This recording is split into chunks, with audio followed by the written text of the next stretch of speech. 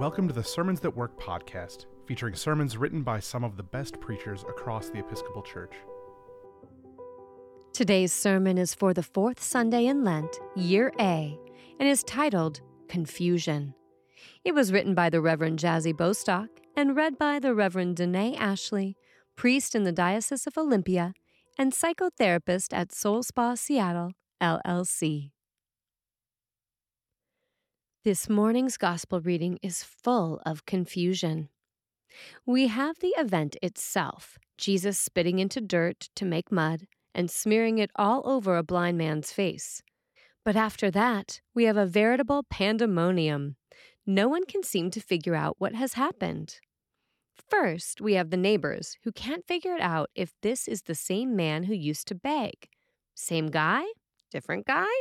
He keeps saying, "I am the man," but they can't get their heads around it. He tells them the whole story, beginning to end, and yet they still aren't satisfied. So they take him to the Pharisees. He repeats the whole thing, but the Pharisees still don't get it. So here comes the phone call to the parents because he's their son. They should be able to explain what happened. The parents have no clue how to answer the questions, so they turn things back to their son. So the neighborhood tribunal gets going again, asking what has happened and trying to figure it out. The subversion of this story, the paradox, is that the one who was once blind is now the only one who can see properly. He is the only one with enough vision to see Jesus, to accept the miraculous healing he has been offered, and to tell people about it. Everyone who lives with sight has the eyes to see what has happened, but they lack the sight to comprehend it. So, what makes the one able to see Jesus beyond eyesight, that is, really see and know and feel who Jesus is and accept his healing? And what makes the others in the story, the parents, the neighbors, the Pharisees, unable to see or understand what's happened? Part of the answer to that question is in assumptions. At the beginning of the story, the neighbors ask Jesus a question. "Rabbi, who sinned?" they ask, "this man or his parents?" The parameters for the question itself show the assumptions made. Someone must be at fault for this because the blindness is understood to be a punishment. Now, there are two kinds of questions: open questions and closed questions. A closed question might be something like, "Are you okay?" This gives someone firm parameters. The asker is looking for a yes or a no. A more open way of asking the question might be, "How are you feeling today?" which allows the answerer to talk about anything. The question itself sets up the conversation. The question shows how willing to listen the asker might be. In this story, the disciples have asked a closed question. They are looking for a simple answer from Jesus. Who sinned, this man or his parents? Jesus moves them out of the binary question and into metaphor, into mystery, which is where healing can happen. Instead of responding directly to the question the disciples ask, Jesus uses metaphors of light and darkness to explain his own work in the world. Then he takes dirt, spits on it, rubs it in his hands, and smears it all over the man's eyes. This physical smearing, this touch, and this dirt creates healing. The man washes in the pool, comes out, and sees. This is where the chaos begins. Though the disciples have had first-hand witness to this, and though the blind man never wavers in his story, the people just can't understand what has happened.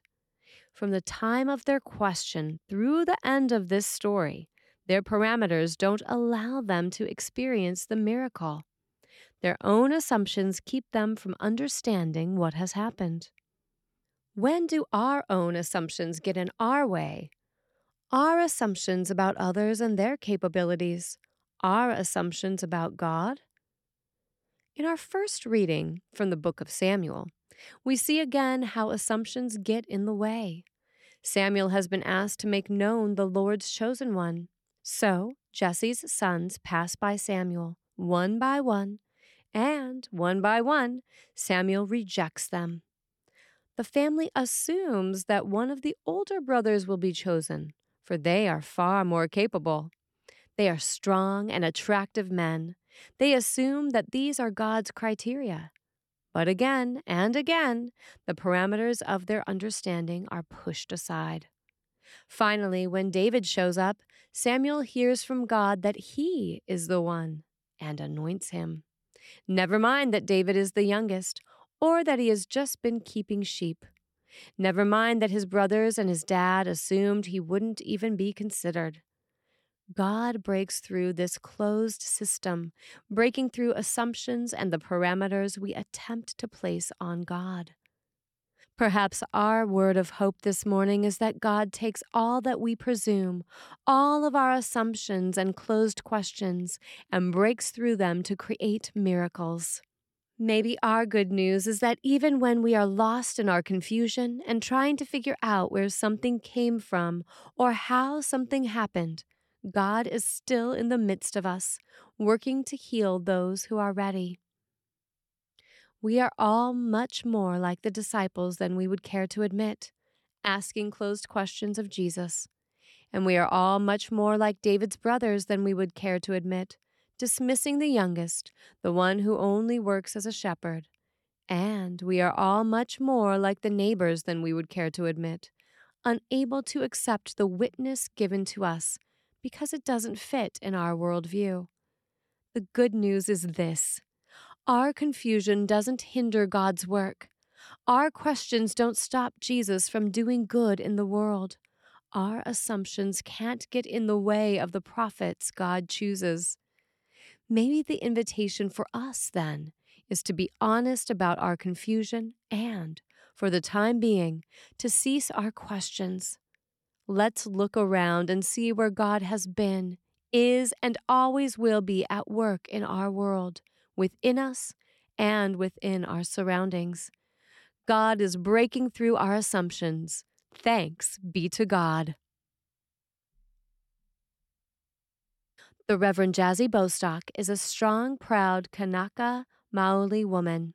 She serves 2 small parishes on the west side of Oahu, 1 Episcopal and 1 Lutheran. She and her wife tend to a small garden together, delighting in the way food grows. She loves to laugh, walk barefoot, cook, and feel the sun on her skin. Sermons That Work is an offering of the Episcopal Church's Office of Communication.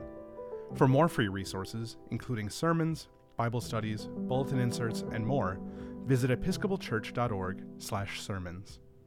We would love it if you'd rate, review, and subscribe to our podcast on your favorite podcasting platform. And while you're at it, share it with a friend.